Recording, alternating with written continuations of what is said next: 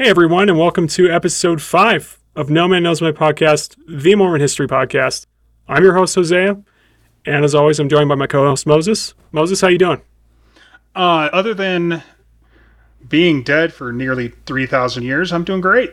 Yeah, well, this... It's better than most people right now, I could say. Yes. We just wanted to break in just really quick. This is going to be a little different of an intro than we normally would do. This is obviously part 2 of our episode 4, where we went a little bit too long. So this is the second half of that. So we just wanted to say thank you for listening. We really appreciate you all listening and taking the time. We hope that you love Mormon history and the content that we're covering as much as we do, because obviously we have a passion for it. So enjoy episode 5. We're just going to pick up where we left off on the last episode. And with that, on to the episode.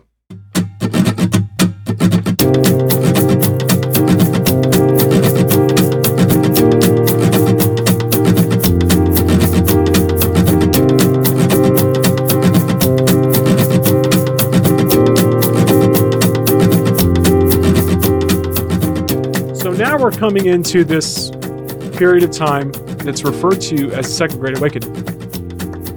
The reason it's called the Second Great Awakening, this may be self-evident, is because it was the second one. There was one prior to it that happened, but the term Great Awakening, a Great Awakening would refer to just a period or just no, I think a period is the right way to term it. A religious revival, like they would have these instances where for just a period of time, the amount of religiosity would just go crazy high. It would just spike. And we see this throughout history, especially early American history, several times. There's actually 4 Great Awakenings. And the first was in the early to mid 18th century. So we're talking about 1730 to 1755. The second, depending on the area, because obviously different areas were affected at different times, but started somewhere around 1790 and continued on through 1840. So this whole time, that we're seeing the Smith family do all their stuff, move around, the get married. I mean, everything is happening during the Second Great Awakening. What we need to then bring into that is the fact that they were in an area in Palmyra that was referred to as the Burnt Over District. And in particular, the Burnt Over District was, you talk about a period of time that has a spike in religiosity and revivals and people coming around preaching. This was just a multiple of that. I mean, it's ridiculous how much was going on. So that's why they would refer to this area of Western New York State as the Burned Over District. Highly publicized revivals and all over the region. If you imagine kind of a grass fire, it gets burnt over. I mean, it just spreads like wildfire throughout the district. No, exactly. And I think that's the imagery that is conjured up with this idea, this moniker for this area. So it ebbs and flows a little bit, but we have an area that has just been completely saturated with preachers of different types of religions. At the time, there was Methodism was one of the greatest schisms that occurred at this time. There were just the numbers escaping me at the moment, but there were such a huge number of breakoffs from Methodism at the time. And so all this is going on in the background. And in this particular period, this is a subject of debate at this point.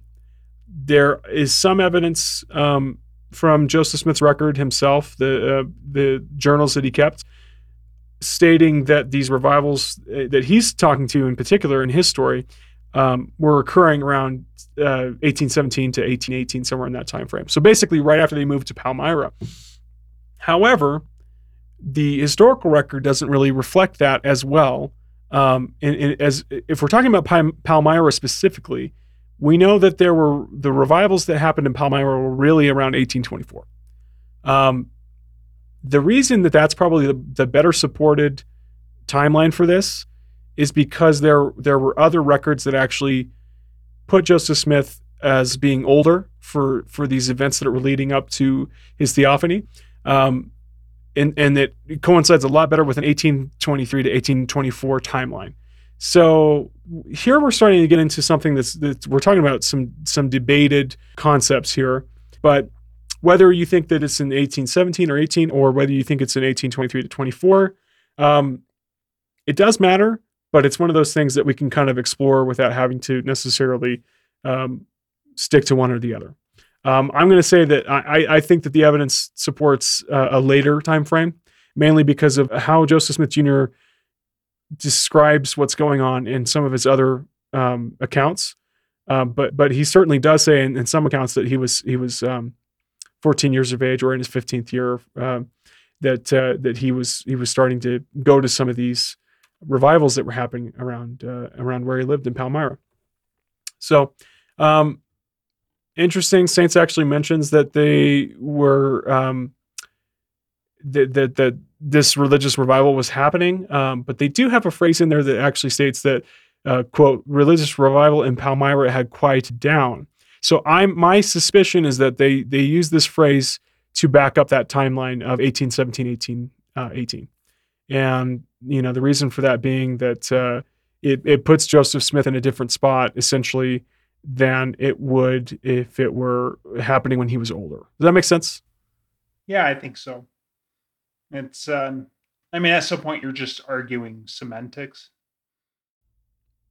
Yeah, in this case, I think, honestly, it is important to understand when events unfolded, because there's other implications about what he was doing in the meantime, essentially. So that's very real. So that's kind of what's going on there. But Dan Boa says that Palmyra had a revival in 1817, and it coincides with another one of Senior's dreams, a dream in which he's begging for forgiveness. He's essentially granted his forgiveness in a very vivid type of imagery. His concern for forgiveness seems to be heavily influenced by the revival preachers. So that's one thing there. So some of the confusion that we get is that the Smith family was involved with treasure seeking pretty heavily in this time. It was starting to gain a lot of momentum at this point. In fact, Bushman even mentions in his book, in Rough Stone Rolling, that some of the neighbors of the Smith family were starting to think of, that they stated that the Smith family was considered more treasure seekers than they were eager Christians. In fact, they didn't think that they were eager Christians because of the kind of prejudice that was there for people who practice magic or practice occultism. So that's something to be noted at this time, because this is starting to really swell. So another thing the Bushman mentions is that Joseph Smith Sr. had 7 dreams. They actually increased in frequency during the Second Great Awakening, meaning this particular time frame here. I think that that's important, and Moses, you and I were talking about this earlier, that this increase in frequency in dreams, we have it not only from Smith Sr., we have it from his father, we have it from Lucy Mack Smith's family as well. We just have this huge family history of dreams, like very, very important and life-changing in some circumstances, dreams that happened. So I don't think it's a coincidence that we see this increasing frequency of dreams, and we're talking 7 different dreams that is leading up to this event, this theophany event. So I think Brody has a lot to add about what's happening in this time. What makes this the burned over district? She mentions, first of all, as I mentioned before, the Methodists and the Baptists, they had these really mitotic schisms. They were just completely splitting like crazy all over the place. You have this character, Isaac Bullard. He was like a crunchy John the Baptist character, essentially. And we're talking like, didn't shave, didn't bathe, wore a coat of hair or whatever. I don't know. He was just, he was very out there and very smelly probably. Anyway, then you have Ann Lee. Ann Lee is the founder of the Shakers movement. She is basically the antithesis of Bullard, Isaac Bullard, the guy with the non-showery guy. And so she bathed regularly. She bathed regularly, which made her the complete opposite. You have Jemima Wilkinson. Now, this one's interesting. We're talking about Public Universal Friend. And you've heard of Public Universal Friend, right? Yes. Oh, she's a fascinating one. Yeah, no, I'm talking about the pop band. Public Universal. Oh, no, I haven't heard. I'm totally joking. No. Yeah. It does sound like, it's like you said before. It's these the articles, the titles for the articles sound like a Panic at the Disco song. Okay, yes. So she was referred to as the Public Universal Friend, or sometimes just Universal Friend for short. She literally thought herself to be Christ. I don't know how else to say that. This is what Brody says. And it's supported in other documents, but I'm just saying, Brody does a good job of summing it up. She was, there were some people that were not very happy with that, with her referring to herself as Christ. I think you can probably imagine that. And it's funny because the people back in the early 19th century, or just early history anyway, or early American history, were really big on the disses. Like they would just really, like how they would continue to essentially tell lies about each other to try to get the upper hand politically. So this was a culture that was very much into completely ripping on somebody, for whatever reason. In this case, obviously there was a huge religious difference here. So they affixed the anti prefix to her calling herself Christ. They called her the Antichrist, which I think is pretty funny. So yeah, you have Jemima Wilkinson, and it just there's so much stuff going on here. These people are all just eccentric, charismatic leaders. This is really the prime time for charismatic leaders. Now, I'm using that term in two different ways. They were charismatic in the sense that they actually, led people extremely well. They were able to draw a huge amount of people to them. But I'm also actually referring to another concept that is referred to as charismatic authority. This is actually really important to our story because charismatic authority is a concept that really only starts to happen when these great awakenings happen. And it's where you have all these different preachers that show up out of nowhere. They're not formally trained, a lot of them. They're normal people, so to speak, quote unquote, right? And they come out, and because they feel called of God, because they've read the Bible, whatever the reasoning is, that's how they get their authority. So that's the difference between, you would have a sort of ordained authority, which is somebody, say, in the Catholic Church or maybe in the Protestant Church, you have somebody who's trained, who goes through the process of becoming a priest or some other, evangelist or whatever the title may be, versus somebody who reads the Bible, feels the Spirit, and says, "Hey, I need to go tell other people to repent," and that's where they get their authority from. So this is just a super common occurrence now, that you're seeing this happen right in this area, right at this time. And it's all just simmering as Joseph is he's coming online, so to speak, right? Everything is becoming aware. He's becoming aware of his surroundings. He's starting to soak things up like a sponge, like kids do. And you can see some of the influences early on in some of these people that he's hearing about, or that he's even seeing in person, and it's very formative, right? So in other words, what he's witnessing here is basically who is it that's the better salesman? Who is it that is? Oh, how do you put this? Who is basically bringing a more convincing message? No, you're absolutely right. Yeah. A lot of that's based on personality anyway. Yes. Yes. Yeah, no. So this is kind of what he was witnessing during this. 100%. And you would notice that people, okay, I give you a visual, okay? The camp meetings that would occur, a lot of times there would be multiple sects that would meet in the same area. You could literally go to, it was like a convention. You could go to one, and then you could be like, oh, I don't know about this preacher, and you could go to the next one. And you could see the crowd that was being drawn, right? And so you could tell okay, this preacher speaks like this, they move their hands like this, so they blah, blah, blah, right? This is the way that they speak, it's the way that they carry themselves. And you can start to make inferences to what is effective based on the amount of people that are being drawn to them. And from what we know of Joseph Smith Jr., this guy is incredibly perceptive of how to talk to people to bring them to his cause. He's incredibly good at it. And I think he learned, honestly, I think he learned from the best.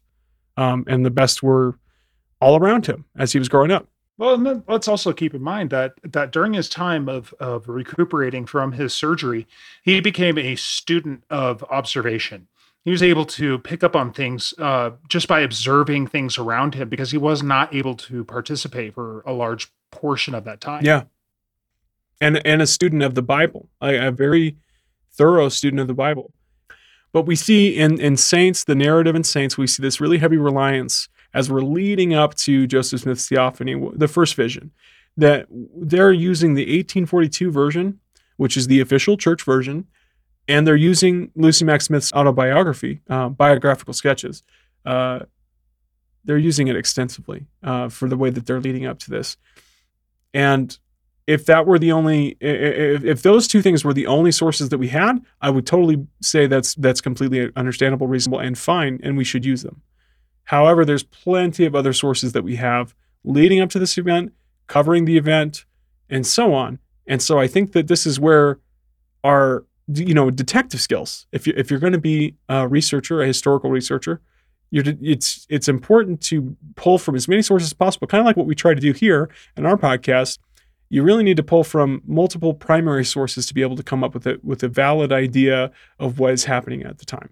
And even sometimes you can have many different primary resources and you're not going to get the full picture, but you get as good of a picture as you're going to get, as opposed to relying on one or another resource. And it's on its own. Well, and it goes back to, just use that same analogy as far as gathering evidence as a detective. You're not going to rely solely on eyewitness accounts because those are demonstrably flawed. You need to gather evidence that is surrounding it, the circumstantial evidence, everything that's surrounding the events that are leading up to this point. Something that's unimpeachable, really, because like you said, certainly firsthand accounts, eyewitness accounts particularly, right, have a inherent not only a bias to them, but inaccuracy, because we just don't remember things really well most of the time. So Saints mentions the phrase they say, although he read little, he liked to think deeply about ideas. Now, I'm not here to make an offender for a word, so to speak. This is probably one of the weirdest phrases I've seen in the entire book. I don't know about you, and I don't know about our listeners. And please, again, I want to hear from you guys. So please just tell us how this comes across to you. But this is the weirdest sentence I've ever heard, because it's a point that they're trying to make, right? Yeah, and it's certainly it's really inferring a lot. Yeah, within that single sentence. Is. And I don't want to draw too much attention to it. I don't want to give it too much time and whatever. But, okay, once again, although he read little, he liked to think deeply about ideas. So first of all, what do you think about other than ideas? That's kind of redundant. Just a weird way to phrase it, but I think that's not important. What they're trying to say is that he didn't read, but he was smart, I think, is the idea that they're trying to get across, which has been the narrative forever. This is what people have been trying to do forever, is say, well, yeah, Joseph, he wasn't book smart, or he didn't have an education, but, he knew enough to give his sermons. He knew enough to, to do all the other things that he did. But it's a weird defense, I think, because we don't have a ton of information about how much he read, other than his mom saying in biographical sketches that he didn't read a whole lot, that he was the one in the family, he was the one that read the least, right? That's what she says. And it doesn't say anything about his propensity to read the Bible, which was huge. He read the Bible all the time. He knew the Bible inside and out. So I don't know if saying he read little is accurate in the slightest. I think he read a lot. I think he read the Bible a lot. Did he read widely? Probably not. Probably, that was probably mostly an access issue, because he was schooled as well. He learned from his father. His father was a school teacher for a little bit, and he knew how to read. Like, I don't understand the point that I do understand the point that they're trying to make. I just don't like it. I don't like what they're doing with this, because it's a weird way to kind of, the term "rest the scriptures." Yeah. I'm saying that in Alma 41, for example, Alma 41:1, they talk about some have wrested the scriptures, which is to say that they have twisted it, or they've changed the meaning of something. And I really think that that's what's happening here, is that they're taking something as a type of defense, but just trying to say, hey, this guy didn't know very much. And I think that that's super, honestly, it's wrong. And it's also unfair to Joseph, maybe, if I can say that, because he was very intelligent, for one. I mean, we know that, but he also knew, the main point I'm trying to make is he knew the Bible extremely well. He often recited verses from the Bible verbatim on his own. That was something he did on a regular basis. Yes. Well, that was one of the very few books that he had access to. Absolutely. Yeah. The other thing is, like that term, although he read little, well, is it that he did read often or frequently, or is it that he didn't read? He read little, just like you said. He read one book a lot. He read one book a lot. So the volumes that he read, the novels that he read, the different variety of books that he read was little. Yeah. And I think that this is kind of drawn from what Emma Smith was talking about, him being very educated, very little. Yeah. Which really wasn't the case either. But well, she said that he couldn't write a well-worded letter, which that's exactly true. He couldn't spell very well, but spelling wasn't standardized. You look at his letters, he's very eloquent. His journals are very eloquent. He actually, yes. It's weird when you look at his journals, like how introspective he is all the time, and he writes very poetically. And I don't know. There's this defense that exists, and I think this is my main point. And I think that something that is trying to happen here, and not trying to make an offender for a word, I think that this particular part really bugs me, and that's why I just wanted to kind of get that part out, because I think that this is a sentence that is carefully crafted, and it's crafted for a reason, and I think that it's false. And that's why I wanted to point that out. So I don't think that I'll do this very often. Sorry, guys. But it's just, it bugs me, because it's like, it's patently untrue. But anyway, moving on. Well, and one could interpret that as, he didn't read too good, but he thought real good. Yeah, I don't even know if that's even the point they're trying to make. It's almost like it seems like somebody making a defense of trying to have their cake and eat it too. They want him to not be learned because it makes the Book of Mormon look better, but then they also don't want him to look like an idiot. Yeah, it's almost a purposely built-in ambiguity. Yeah, that is meant to kind of get us to think one way when it's really not exactly the case. Exactly. So anyway, moving on.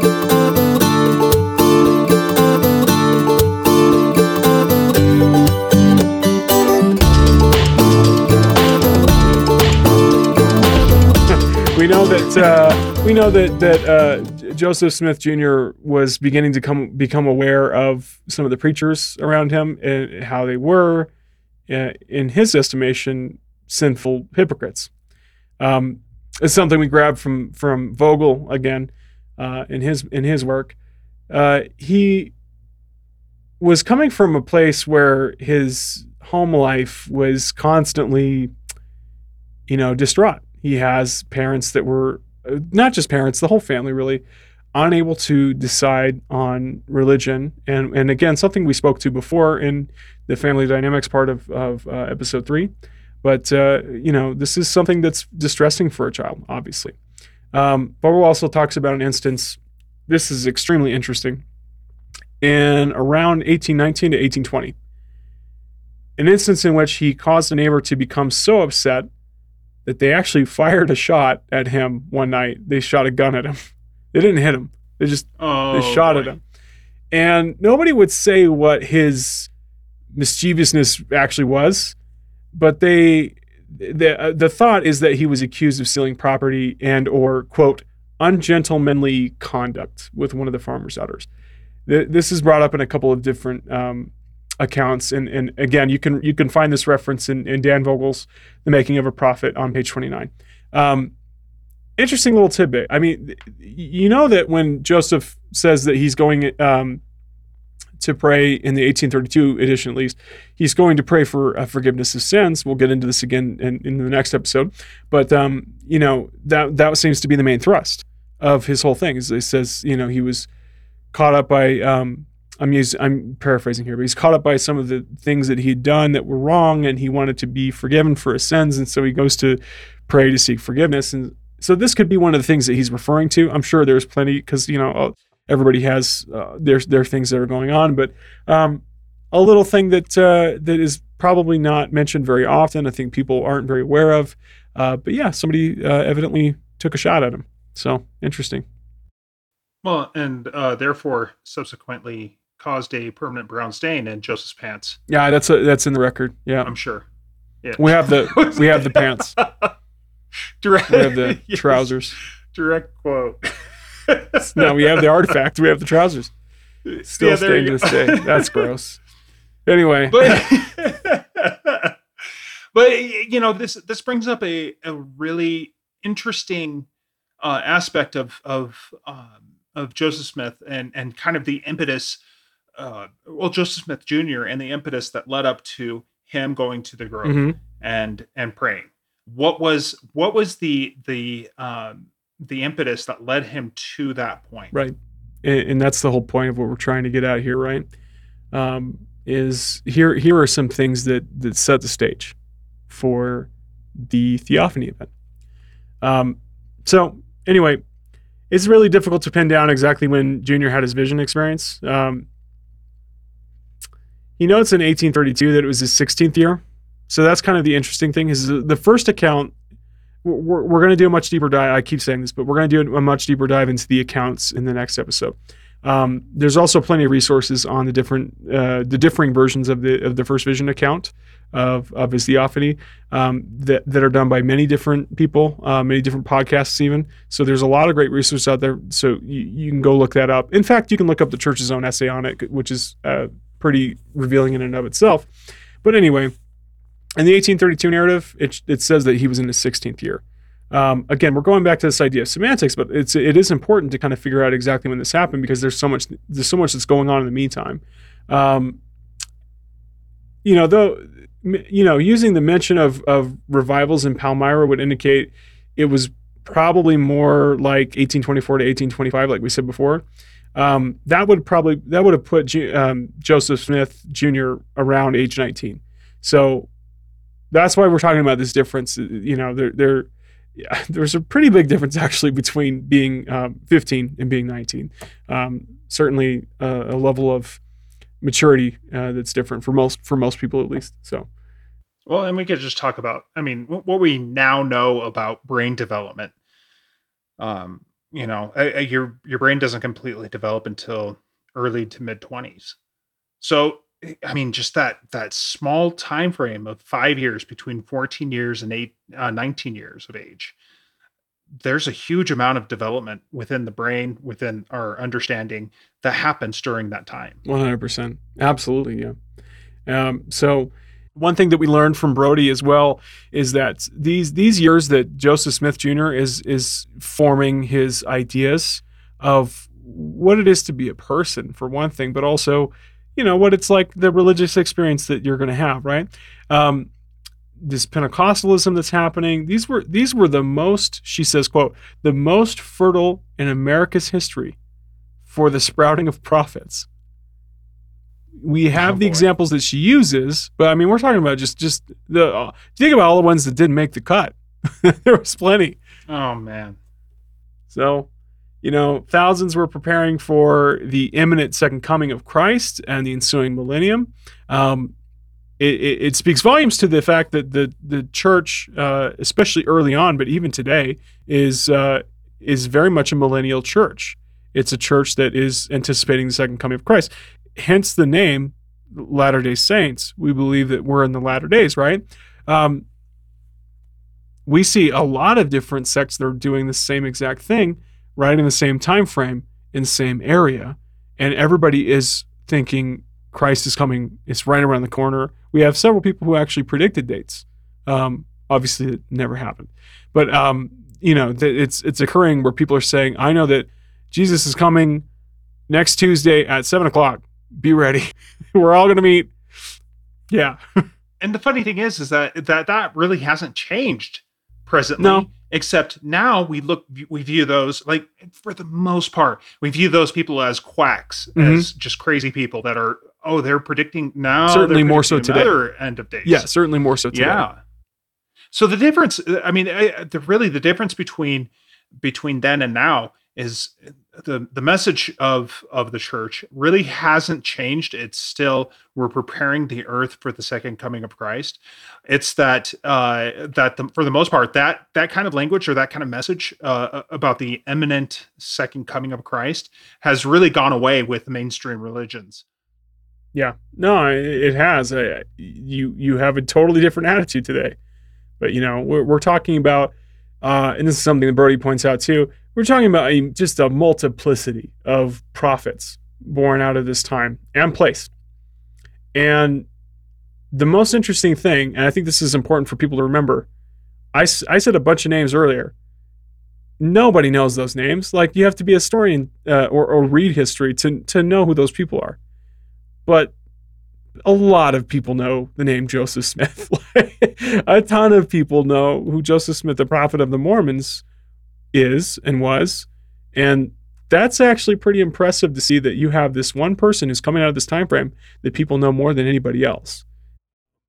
He was the only one to survive, really, and thrive amongst all these different contenders. Maintain that notoriety. Absolutely. Throughout the couple hundred years that have intervened. So it's pretty impressive, I have to say.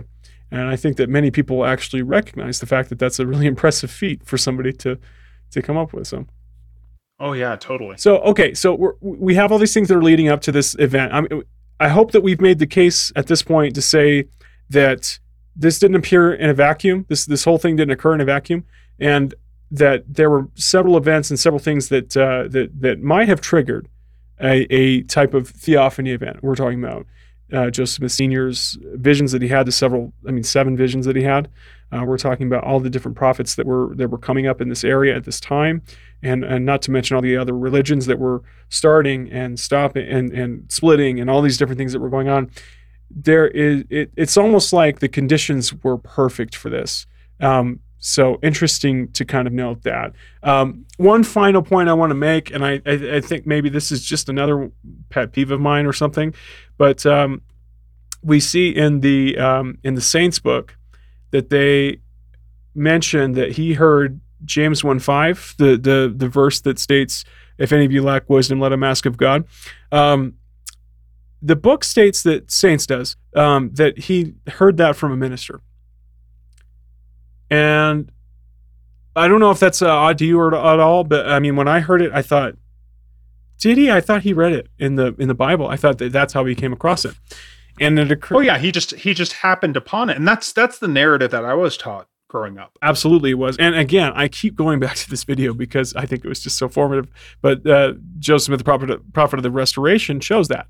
It shows that he's like going to these, camp meetings, and then he goes home and he reads the Bible, and that's when he becomes aware of, that's when he's enlightened to the meaning of James 1:5. And it's actually really powerful, and it shows somebody who is studious of the Bible, who's reading through the Bible. It's like, oh, this is interesting, and I don't need to go to all these other people to find out what's true. I just need to go straight to the source. And I love that. That's something that I always use teaching on my mission to people, is that from the Bible, obviously, that you don't need anybody else. You go straight to the source and ask God, directly. So interesting that you should mention that. You look at the reference for within Saints. It's referencing a very obscure source. It's William B. Smith's The Last Statement, where this is found in Zion's Ensign, January 13th, 1894. Um, he states that during this interview with William B. Smith, who remind me is that It's his Joseph's it's brother? younger brother, yeah. Yeah, his younger brother. They interviewed him and asked him, and William B. Smith recounts Joseph's first vision, and this is where we get this reference to Joseph hearing the minister quote. But at the same time, knowing Joseph Jr.'s propensity for studying the Bible, I wouldn't be a bit surprised if he came across the scripture on his own either. No, that's and every other version of the first vision, and again, this is one of those points that somebody can point out to me that I'm wrong about this. It's something that he says he just came across. It doesn't actually say how he came across it. There is one version of the first vision in 1843 that was an interview with David Nye White, and in that interview he states that this is where he states that he came across James 1:5 promiscuously, and this actually to me this makes the most sense. And it doesn't have to be the truth. I just think that it actually fits really well with the consensus of what's happening at the time with his use of magic, things like that. Of course, promiscuously would point to, it doesn't necessarily mean, but it would point to the fact that he was using a form of what's referred to as bibliomancy, wherein, and we've all done this. I mean, I have. I can speak for myself, but wherein you would. Oh, I certainly have. Yeah, where you flip through the Bible and you just kind of randomly flip through, and then boom, you open it up and you stick your finger down, and that's the verse that I need to read, and that's the verse that's God speaking to me right now. That is bibliomancy, and it's a weird term to use. It sounds kind of odd, but that's what it's essentially. It's just a way, almost like casting lots, right? So it's a way to randomize something in a way that is a message to you. You introduce, it's almost like the concept in magic and also the concept in early Christian method as well. What is that if you introduce randomness into the equation, that allows God to come in and speak to you, or it allows spirits to come and speak to you in occultism. So that seems to me to fit pretty well, but I don't really care if that's the case or not. I think it makes sense. But he almost certainly, I mean, if we take this one record from William Smith, which by the way, they're being very preferential with the way that they're using William Smith here, because most of the time they don't like William Smith because he was kind of crazy. I mean, possibly clinically ill, like mentally ill. But well, and remind me, I think at one point he was arguing that he was the next prophet. He was. As well. He was 100%. Mm-hmm. And so we see any reference to William completely dropped other than this one weird reference. And this is way after the fact too. So I don't know. To me, this is just one of those things. Again, we're talking about twisting. We're talking about wresting this whole the record here. And we're saying, why does he need to hear it from a preacher? Well, because he wasn't well read, right? Oh yeah. It ties right into that narrative. I think this is just another part of building the case that he didn't read very much, and so he had to hear it from a minister somewhere, and that's where he got it from. When the preponderance of evidence shows that he found it himself, he didn't find it through a minister. It's possible that he did, but I don't think that that's what the record shows. So and that doesn't play well with the narrative that they're trying to portray. No, they're trying to portray Joseph as being an unread. Uneducated. Yeah. Uneducated. Thank you. Not unintelligent, but uneducated. Yeah, exactly. Intelligent, but uneducated. Illiterate, yes. Really. Honestly. Yes.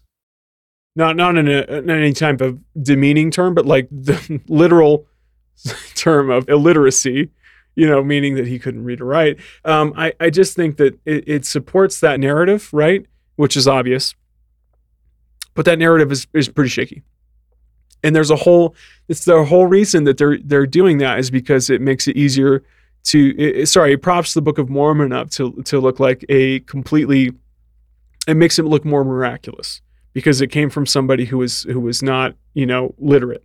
Well, and when you compare that to, when you start looking at, you're looking at the Bible verses within the Book of Mormon. Mm-hmm.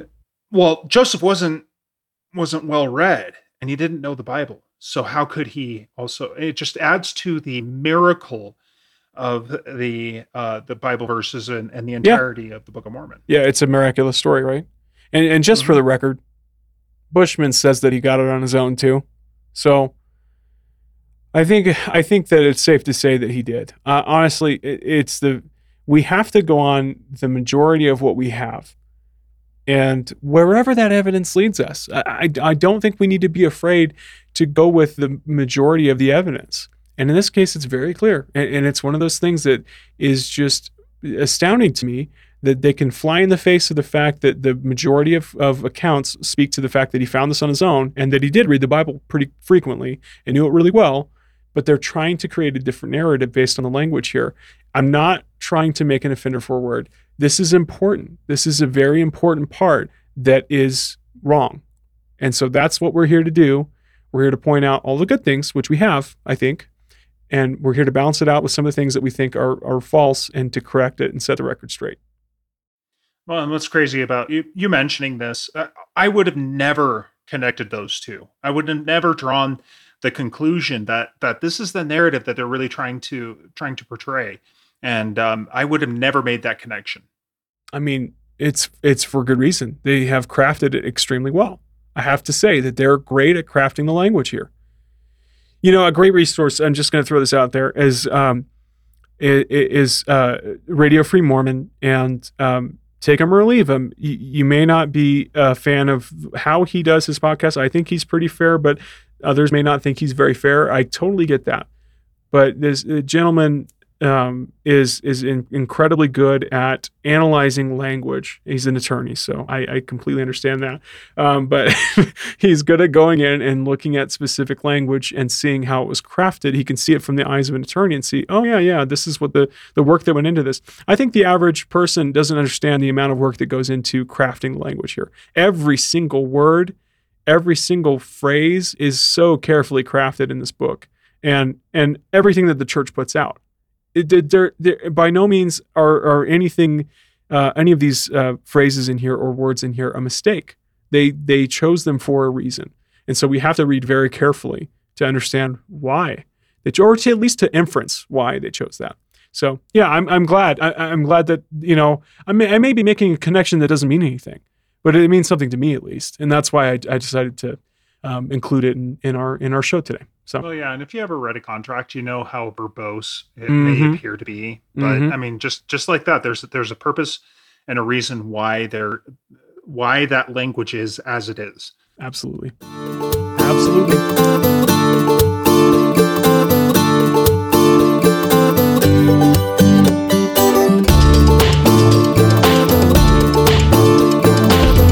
Okay, so that's going to do it for today. We ran a little bit long today, so we appreciate you hanging with us. But we really hope that you've enjoyed this episode of No Man Knows My Podcast.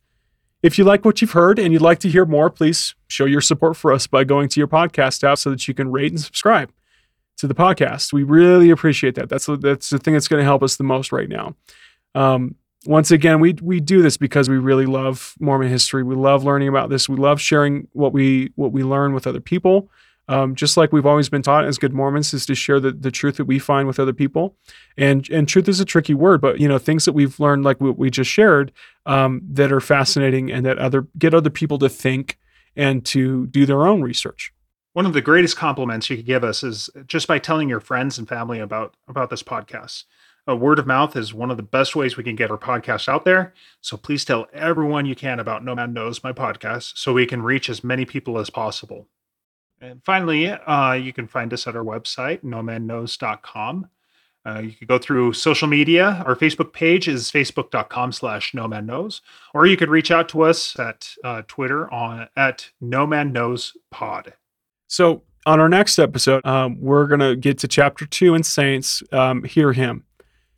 This chapter is really succinct. And it covers a lot that I think needs to be expanded on. So what we're going to do is we're going to cover Joseph Smith Jr.'s Theophany, of course. We're going to be diving into some of the primary sources of the accounts.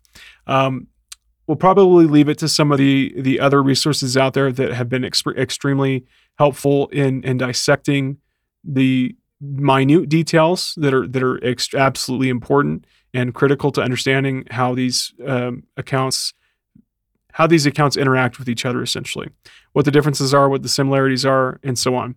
We're going to try to use what we find to be substantive differences and a progression. That's what we're going to be trying to lay out here.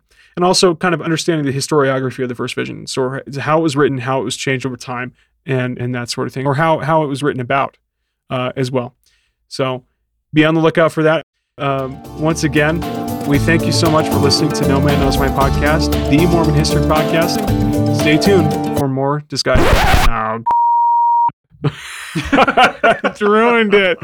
I wasn't happy with it from the beginning anyway. So it might be getting to midnight. I don't know. I can't believe it. We went this long. Man. Well, okay. Anyway.